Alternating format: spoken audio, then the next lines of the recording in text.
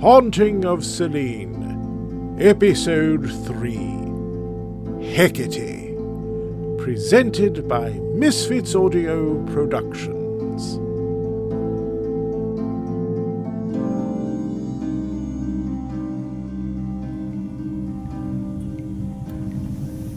Do you think the Kraken's gone? Do you fancy opening the hatch to find out? I haven't heard anything in a few hours, but I take your point. Perhaps there is a servant's access to the next deck. My home has a special staircase for them so that they do not mingle with guests or the family. Ugh, seriously? Capital idea, Miss Howard. Why are there so many gears sticking out? Take care of what you touch. Some of this piping may be boiling hot. Over here! I do believe I found it! Quite observant. This hatch is much smaller, perhaps for maintenance crews. Seems clear. Wow, we've been down here a while. I can see sunlight. I believe this is deck R, where the salons and restaurants are located. More than one? Of course. One cannot expect first and second class to dine together. Perish the thought. Shh! The monster could return. This must be one of the dining areas. Look at those tables. Is that gold leaf? We aren't alone. That's just an old gramophone. It must be stuck. Here. I mean, who set the sideboard? Those eggs didn't fry themselves. Scrummy! Wait, how do we know it's safe? This could be a trap. Yes, the giant octopus cooked us breakfast. Stop hogging the bacon, Alistair. Don't you find it a trifle odd that we were just thinking about how hungry we were and this appears out of thin air? It tastes real enough.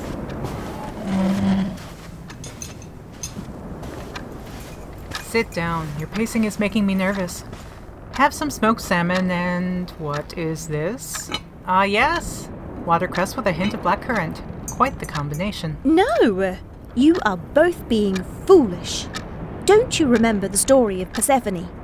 She ate the food of the underworld and could never leave. Yes, she could. Her mum made such a fuss that Hades allowed Persephone to return home for half the year. Pass the marmalade, would you? Not to mention Hecate came and went whenever she wanted to, and...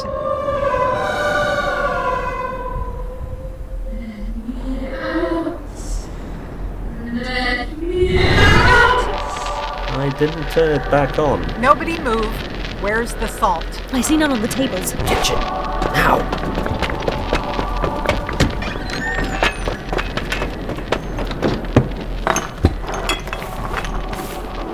Got it. What? Was that a ghost? Why are you shaking salt across the doorway? We'd better cover our bases. Alistair, look for rosemary, cloves, and ash from a grate. I understand that our meal was interrupted, but is now the time to start cooking? Just trust me on this. Are we going to die? Not on my watch. Ida, is that rosemary behind you? Set it behind the salt. We'll need to charge everything together. There isn't time for a lengthy ritual. Found the cloves! And fortunately, the remains of the fire in the stove and some red pepper. Please stand back. She's gone mad. I'm not sure this will work, but here goes. Oh, wait, we need garlic. Seriously? Is it a vampire? Got it. All right. Now we're ready.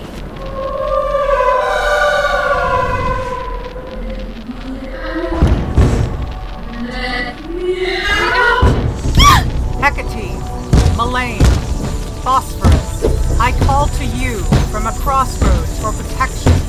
Hecate, Amphiphon, Sotera, I call to you from a crossroads for protection. Hecate, Selene, Perseus, I call to you from a crossroad for protection.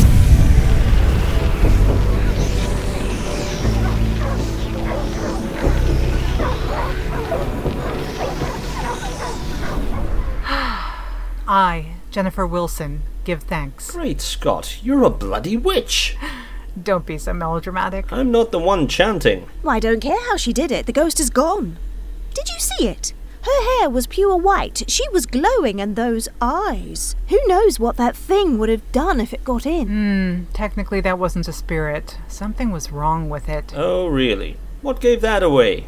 The bloodshot eyes or razor-sharp teeth? I mean, if we can figure out what it is, that will keep us safer. Weird that we haven't seen it before. Perhaps it only haunts this deck of the ship. Sorry to burst your bubble, but spirits aren't tied to places. There are no haunted houses, although there are locations that spirits happen to enjoy hanging out in, like a hip club downtown. Or maybe this is all explainable by science, and that thing isn't a ghost at all. It showed up right after we started talking about the underworld. What more proof do you need? Coincidence. I overheard you talking earlier about throwing salt water on a mirror to escape. I say we try it now, if there's any left. I, for one, don't fancy standing around waiting for the next nightmare to attack. Indeed, although I do not see a mirror in this galley. Not a problem. I still have my handheld one that my future fiancé gave to me. You don't sound thrilled about that. Don't be daft. Now, will there be more chanting involved? No! This time we will be experimenting my way to measure our success. I'm not fond of witches, to be frank, and I, for one, wish to return home. Yes, it was 2 parts saline, 1 part water. Trial number 1. It's not glowing. Maybe it needs to be one of us at a time. You stand there and the rest of us across the room. Trial 2. Not to worry, we'll find the right combination. It's only a matter of time. Let us attempt with 1 part salt, 2 parts water.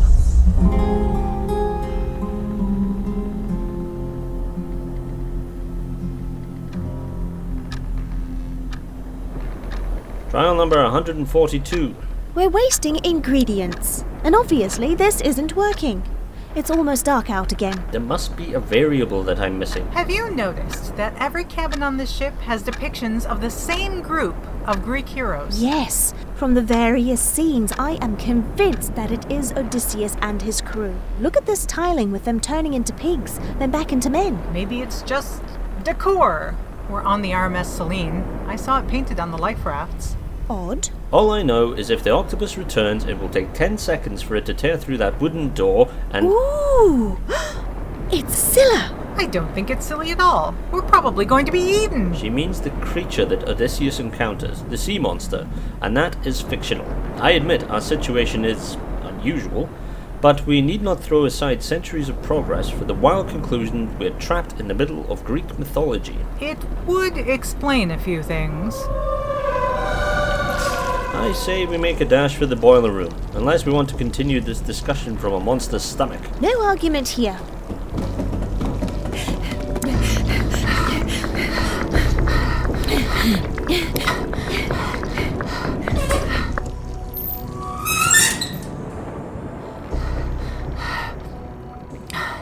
Good thing that hatch was nearby. I could barely see in the dark. Wait. Are you propounding that the creature... Scylla! The creature only comes out at night? Yes, and that gives us an advantage.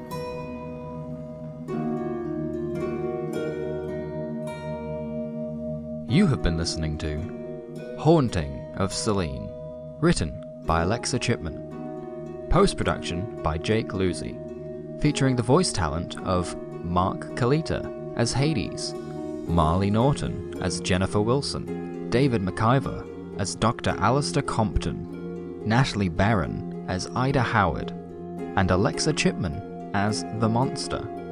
Music by Kevin MacLeod. This audio production is released under a Creative Commons No Derivatives license in 2020 from misfitsaudio.com.